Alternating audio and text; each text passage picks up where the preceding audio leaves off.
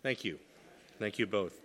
I am Jason Poling. I had the privilege of serving as the pastor of New Hope from 2003 until 2015, and then for a little bit for the subsequent years as Joe took over and New Hope upgraded at the pastor position. I am very glad to be back here to preach this morning, and probably the best thing about it is that you got rid of me, but you kept the rest of my family. So,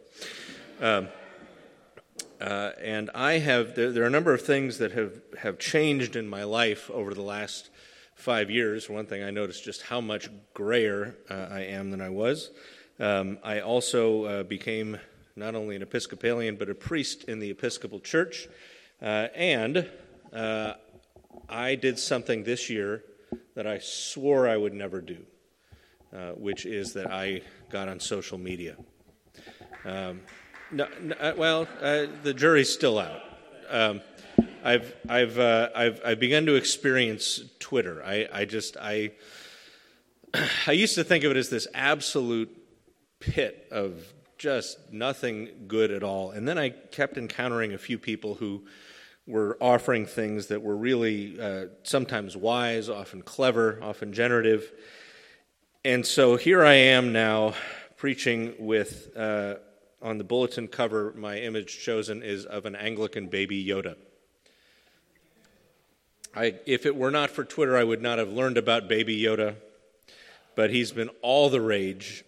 For those of you who don't know, there's a show on Disney Plus, The Mandalorian. It's one of these Star Wars spin-offs. Actually, I think pretty good.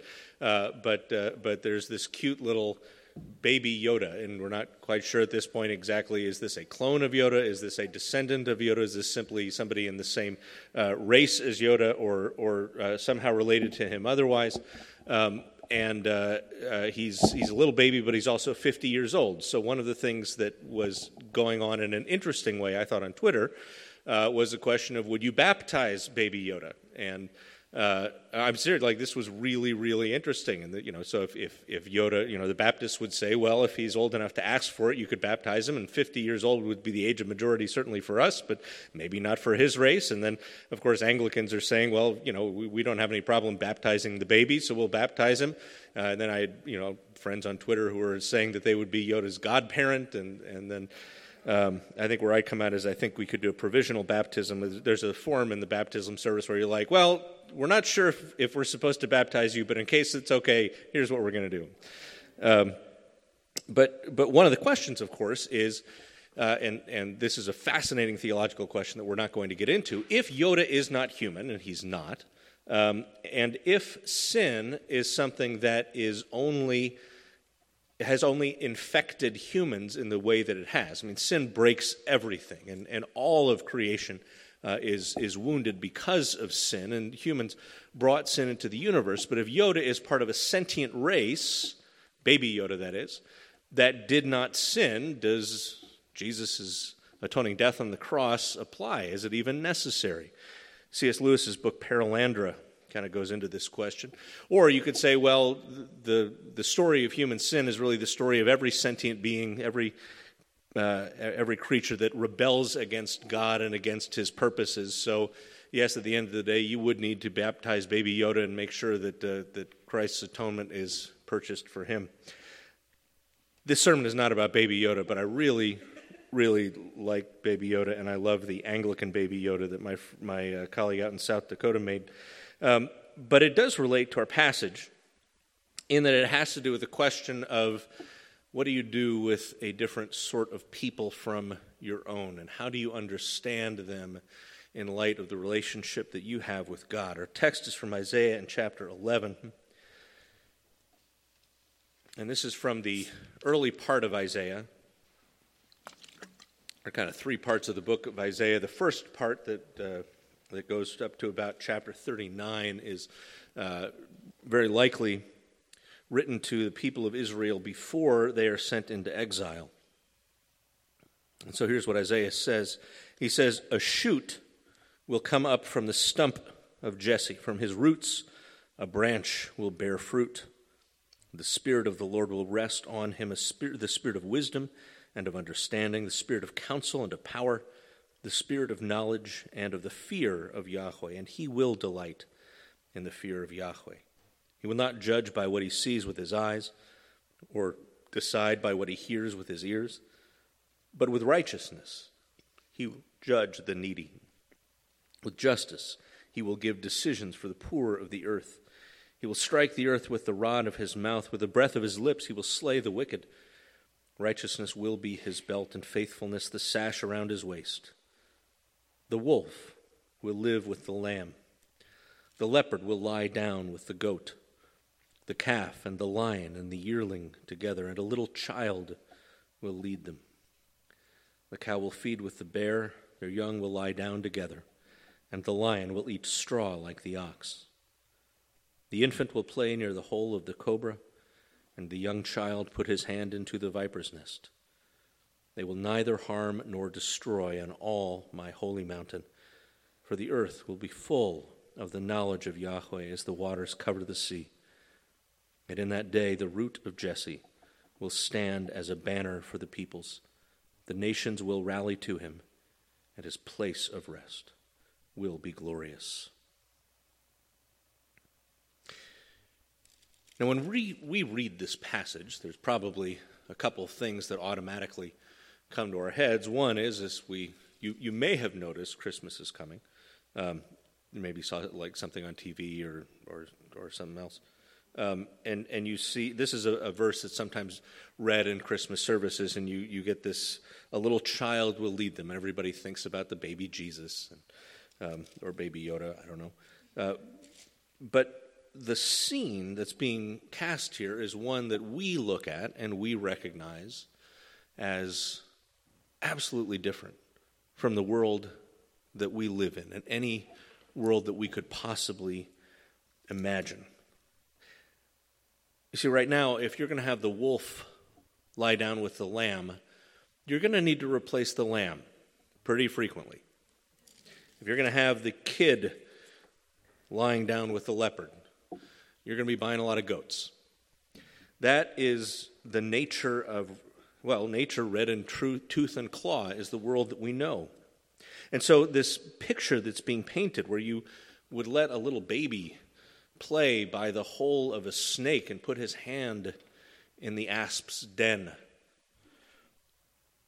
even though occasionally the fantasy might enter your mind at 3:30 in the morning when they will not shut up and will not go back to sleep. The reality is that's not the way things are. No, what Isaiah is painting here is a picture of a future that people couldn't possibly imagine. It's a future that God is going to bring about where things are going to be radically different from how they are now. But I have to tell you that to an ancient Israelite, just as implausible as the cow feeding with the bear is the idea that the root of Jesse will stand as a banner for the peoples and the nations will rally to him. See, this root of Jesse image, what Isaiah is giving us here at the beginning when he says a shoot will come up from the stump of Jesse. The stump of Jesse is, of course, David's father. And the idea here is Isaiah is telling a people whose national glory is long past, who frankly seem to have as much vitality as the stump of a tree, that there's going to be a shoot that comes out from it, that tree is not really dead, that there is new life that's going to come. But that shoot is specifically coming out of the stump of Jesse. This is a Jewish shoot. This is an Israelite shoot that's coming up. And this picture, then when he comes to this, at the end of the passage in verse 10, when he says that this root of Jesse will stand as a banner for the peoples, and the nations rally to him in his place of rest, will be glorious. I mean, for one, you're talking about a little shoot coming out of a stump. The idea that would have anything impressive or glorious about it is strange, but the idea not just that it would come out, but that the nations, not just God's people Israel, but that the nations would rally to it. Well, that just seems unimaginable. And again, Isaiah is writing to a people who, by this point in their history, literally for hundreds of years have been fighting with somebody. Now, at this point, they've also managed to fight with themselves. They had had a civil war, maybe 140 years or so before he is writing this. But this is a nation that has been basically trying to play off one global superpower against another, and is finding that its diplomatic efforts are increasingly unsuccessful. Not long after Isaiah writes this, the nation will, in fact, be defeated by the great empire of Babylon. Its leading citizens will be hauled off into exile, into captivity, after its king has his eyes gouged out and he's led off in shackles. Before his eyes are gouged out, by the way, he gets to see his son slaughtered right in front of him. So the last thing he sees is that. So, that part of the story doesn't end very well. But it reflects the fact that there had always been, for God's people, this enmity, this discord with their neighbors. Now, this is not unusual. The course of human history is a story of nations fighting against nations, of people trying to take things from other people that they want to have, and if they're strong enough to do that, then they usually manage to. Where that's unusual for Israel is that Israel was designed to be a people who would, in fact, have security, who would not have those conflicts with their neighbors, that a nation that God would protect, that God would fight for them in battle, and he would keep them safe from their enemies. The deal was that they would do that if they were faithful to him. If they followed his law, then they could live well in this land that God had gave them. But in fact, they decided they wanted to be like everybody else. Rather than having God as their king, they wanted a human king. And God warned them, it's not going to go well with you if you do this. But they insisted. And so they said, we want to be just like all the other nations. And they were. So when you fast forward several hundred years after this story in Isaiah, you get some really remarkable events entering the flow of history. We actually see them portrayed in the stained glass windows behind me above the reredos. The reredos is the big Anglican name for that thing behind the altar. Up above it you have the scenes, of course, of Jesus' crucifixion and resurrection, but on either sides of those we have some scenes from his very early life. The top one on the left is the scene of the Annunciation. This is where the angel Gabriel comes to Mary and says, you're not going to believe this, but you're about to be with child. A bigger portrayal of that is in these two windows over here. But Mary says, look, I'm the Lord's servant, so may it be to me as you have spoken. And then when she goes and visits her relative Elizabeth and finds out that Elizabeth is also pregnant with John the Baptist, and that baby leaps in Elizabeth's womb when Mary shows up, and Elizabeth is delighted and greets her. And then Mary gives us this magnificent song. It is called the Magnificat. If you have these, if you can reach one of these prayer books in your pews, I love the way that Thomas Cranmer, back in 1549, took this song that Mary sang back in Luke chapter 1. This is page 50. I'm sorry, thank you. Page 50. I'll give you the old language, the really old stuff. There's a more updated version a few pages later, but Mary says, my soul doth magnify the Lord, and my spirit hath rejoiced in God my Savior. For he hath regarded the lowliness of his handmaiden. For behold, from henceforth all generations will call me blessed. For he that is mighty hath magnified me, and holy is his name. And his mercy is on them that fear him throughout all generations. He hath showed strength with his arm. He hath cast down, scattered the proud in the imagination of their hearts. He's put down the mighty from their seat, and hath exalted the humble and meek. He hath filled the hungry with good things, and the rich he hath sent empty away. And he, remembering his mercy, hath holpen his servant Israel, as he promised to our forefathers, to Abraham and his seed forever. This is the song of a young Jewish girl somebody who clearly was soaked in the language of the Psalms. This is the song of somebody who is rejoicing in the fact that Israel's God is coming to fulfill the promises that he had made long, long ago, almost 2,000 years before, to the patriarchs, that he would give his people a place and he would keep them safe. And so the next great song that we have, it's the next song in Luke, and it's the next song in the prayer book, and also on page 50, Canticle 4, the song of Zechariah, the Benedictus, where Zechariah, who's John the Baptist's dad, Mary's uncle, once he's finally able to speak, he says, "Blessed be the Lord God of Israel, for he hath visited and redeemed his people, and hath raised up a mighty salvation for us in the house of his servant David, as he spake by the..." I love the old language. He hath holpen, he spake. We just kind of keep this in, I think partly just to be annoying to everybody else who doesn't talk like that, but I love it. "As he spake by the mouth of his holy prophets, which have been since the world began, that we should be saved from our enemies and from the hand of all that hate us, to perform the mercy promised to our forefathers and to remember his holy covenant, to perform the oath which he sware to our forefather Abraham that he would give us, that we, being delivered out of the hand of our enemies, might serve him without fear, in holiness and righteousness before him all the days of our life. And thou, child, shalt be called the prophet of the highest, for thou shalt go before the face of the Lord to prepare his ways, to give knowledge of salvation unto his people for the remission of their sins, through the tender mercy of our God, whereby the dayspring from on high hath visited us, to give light to them that sit in darkness and in the shadow of death, and to guide our feet into the way of peace." This song of Zechariah, like the song of Mary, is one of a Jewish voice, rejoicing in what God is doing for his people. Even at the end, when he talks about giving light to them that sit in darkness and the shadow of death, you might maybe see that as a hint that he could be talking about other people, but really he's talking there about bringing back from the places they've been scattered all of God's people. Sitting in darkness and the shadow of death refers to them living under the domination of foreign oppressors.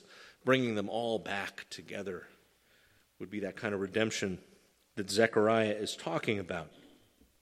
And so those events happen between the windows at the top and the bottom on the left-hand side. And the bottom, of course, is the nativity, is the birth of our Lord Jesus Christ. And then if you look up to the window on the right-hand side of the reredos, up on the top right, that is the visit of the wise men. You will note that is not the same picture, that's not the same window as we have on the bottom on the left, is it? Because they did not happen at the same time. If your nativity set has wise men in it, you should take them and put them somewhere else and maybe walk them into the creche. But not on Christmas Day, because they weren't there then. They come traditionally as early as Epiphany, which is January 6th. That's why if you sing "We Three Kings" as a Christmas hymn, let alone, God forbid, as an Advent hymn, you're singing it completely at the wrong time. Also, I hate that song. But we see in this window the Magi coming and bringing the most holy Pac-Man to the Lord Jesus Christ as he sits in the manger. But what's symbolized here is not just some guys bringing presents.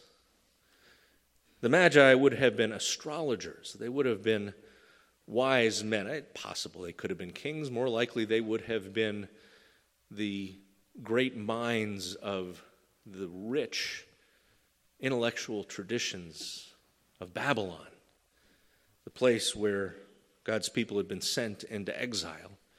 And somehow in their tradition, probably Daniel had something to do with this. They had embedded there this idea that something was going to happen way off to the west, and that there would be some astronomical event that they would need to respond to. And so that's what they're doing. And so when they come and they bring gold and frankincense and myrrh to the baby Jesus, this is not just some guys bringing presents. This is the nations coming to Israel's Messiah, to offer him tribute, to give him gifts, to give him honor.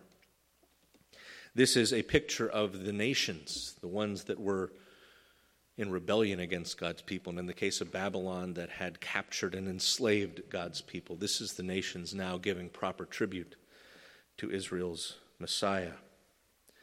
And then on the bottom right window, we have the presentation of Jesus in the temple. This is what would have happened 40 days after his birth. According to Torah, Jesus would have been brought to the temple along with his family. We know from the scriptures that his parents brought a couple of birds. They didn't have the wealth to bring the sacrifice that would have been indicated first, but they could go with the alternate.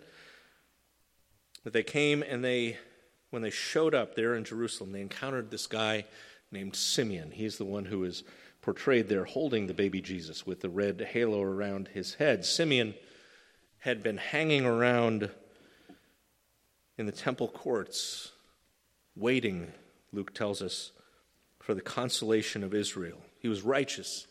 He was devout. The Holy Spirit was upon him.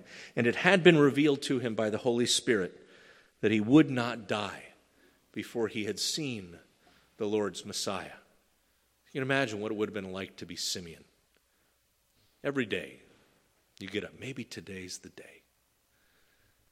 And sometime around 4:30 you're like, probably today's not the day. But every day, moved by the Spirit, he went into the temple courts. And when the parents brought in the child Jesus to do for him what Torah required, Simeon took him in his arms and he praised God, saying, and here's the fifth canticle starting on page 51, Lord, now lettest thou thy servant depart in peace according to thy word.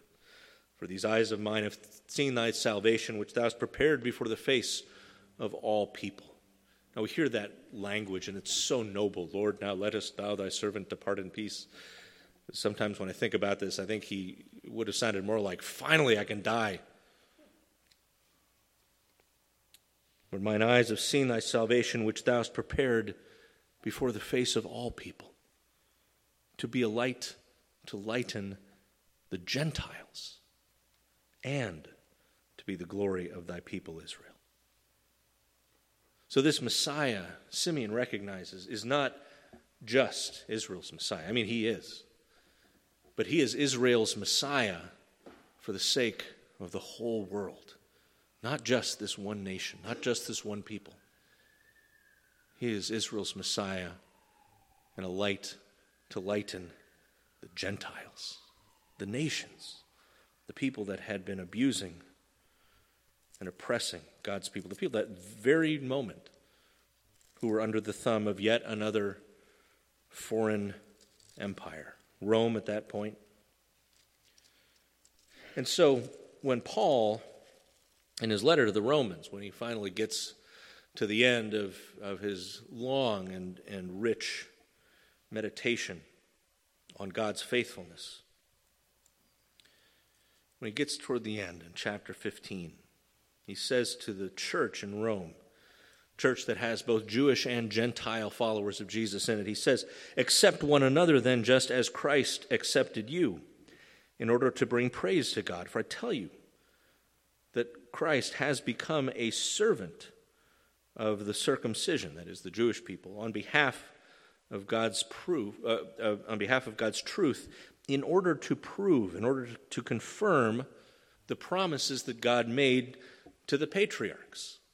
Again, that sounds just like what Mary said in the Magnificat. That sounds just like what Zechariah said in the Benedictus. So God is coming through on the promises that he made to Abraham and to Isaac and to Jacob, so that, and here's the twist, so that, Paul says, the Gentiles may glorify God, so that the nations may give proper worship to the one true Lord of the universe, who is also the Holy One of Israel, the God of Abraham, Isaac, and Jacob, so that the Gentiles may glorify God for his mercy, as it is written. And here Paul picks up these verses out of the Old Testament. Therefore I will praise you among the Gentiles. I will sing hymns to your name. And again it says, rejoice, O Gentiles, with his people. And again, praise the Lord, all you Gentiles, and sing praises to him, all you peoples. And what's fascinating about the passages that Paul quotes here, the first one comes out of 2 Samuel. It's from a song that David wrote. And it's a song that David wrote about how God had given him victory over all of his enemies.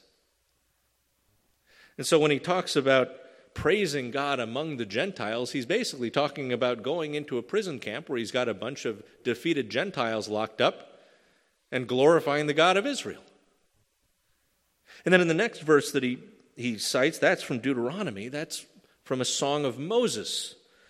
Praise the Lord, all you nations, and sing praises to him, all you peoples. This is the declaration of, again, a victorious leader of God's people who, by that point, had already humiliated their enemies, most notably the great superpower of Egypt, from which God had rescued his people from slavery, and defeated the greatest army in the world at that point, Pharaoh's army, by leaving their chariots on the bottom of the Red Sea. That whole song, again, you can go back and read those songs. Those songs are all about God's people winning victories over their enemies, these Gentile enemies. And then in verse 11, praise the Lord, all you Gentiles, and sing praises to him, all you peoples. That's basically more than half of Psalm 117. It's the shortest psalm. We really can't put a context to that. We don't know where that is. But those first two are from songs about God having victory over his enemies, God's people being vindicated. And then this last one, which should be familiar. Paul says again, Isaiah says, the root of Jesse will spring up, one who will arise to rule over the nations, and the Gentiles will hope in him. That's our passage this morning. That's the very end, verse 10 of Isaiah chapter 11. The way we had it was, in that day the root of Jesse will stand as a banner for the peoples. The nations will rally to him, and his place of rest will be glorious. So when we have the nations rallying to this shoot popping out of the root of Jesse, we have a picture that really does bind together the seasons that are on either side of us right now. The season of Advent, which we're in now. I appreciate that you guys have not one but 3 Advent trees up in the sanctuary. I think it's lovely. The season of Advent where we are waiting for the coming of Christ.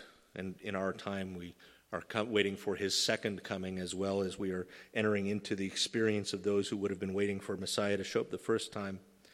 And then the season that comes right after Christmas, the season of Epiphany, which is all about God revealing his glory to the nations. And that's symbolized most significantly by that picture of the Magi coming and giving their worship to the Lord Jesus Christ, the baby king.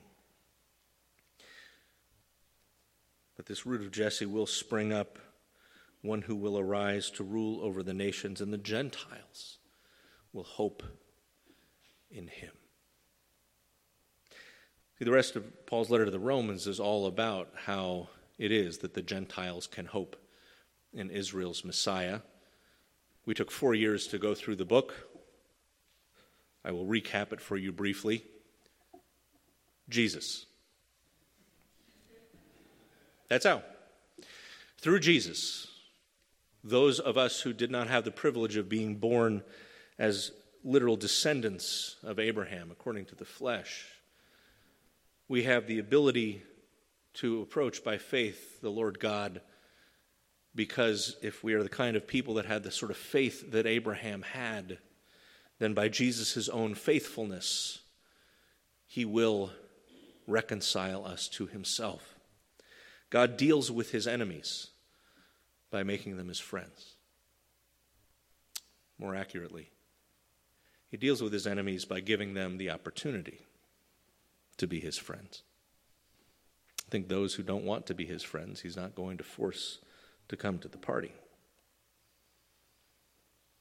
But God, who came among us as a shoot, a little child, He is also the ruler of all.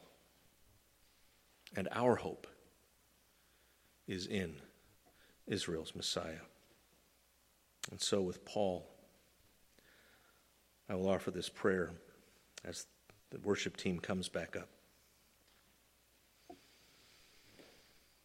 May the God of hope fill you with all joy and peace as you trust in him, so that you may overflow with hope by the power of the Holy Spirit.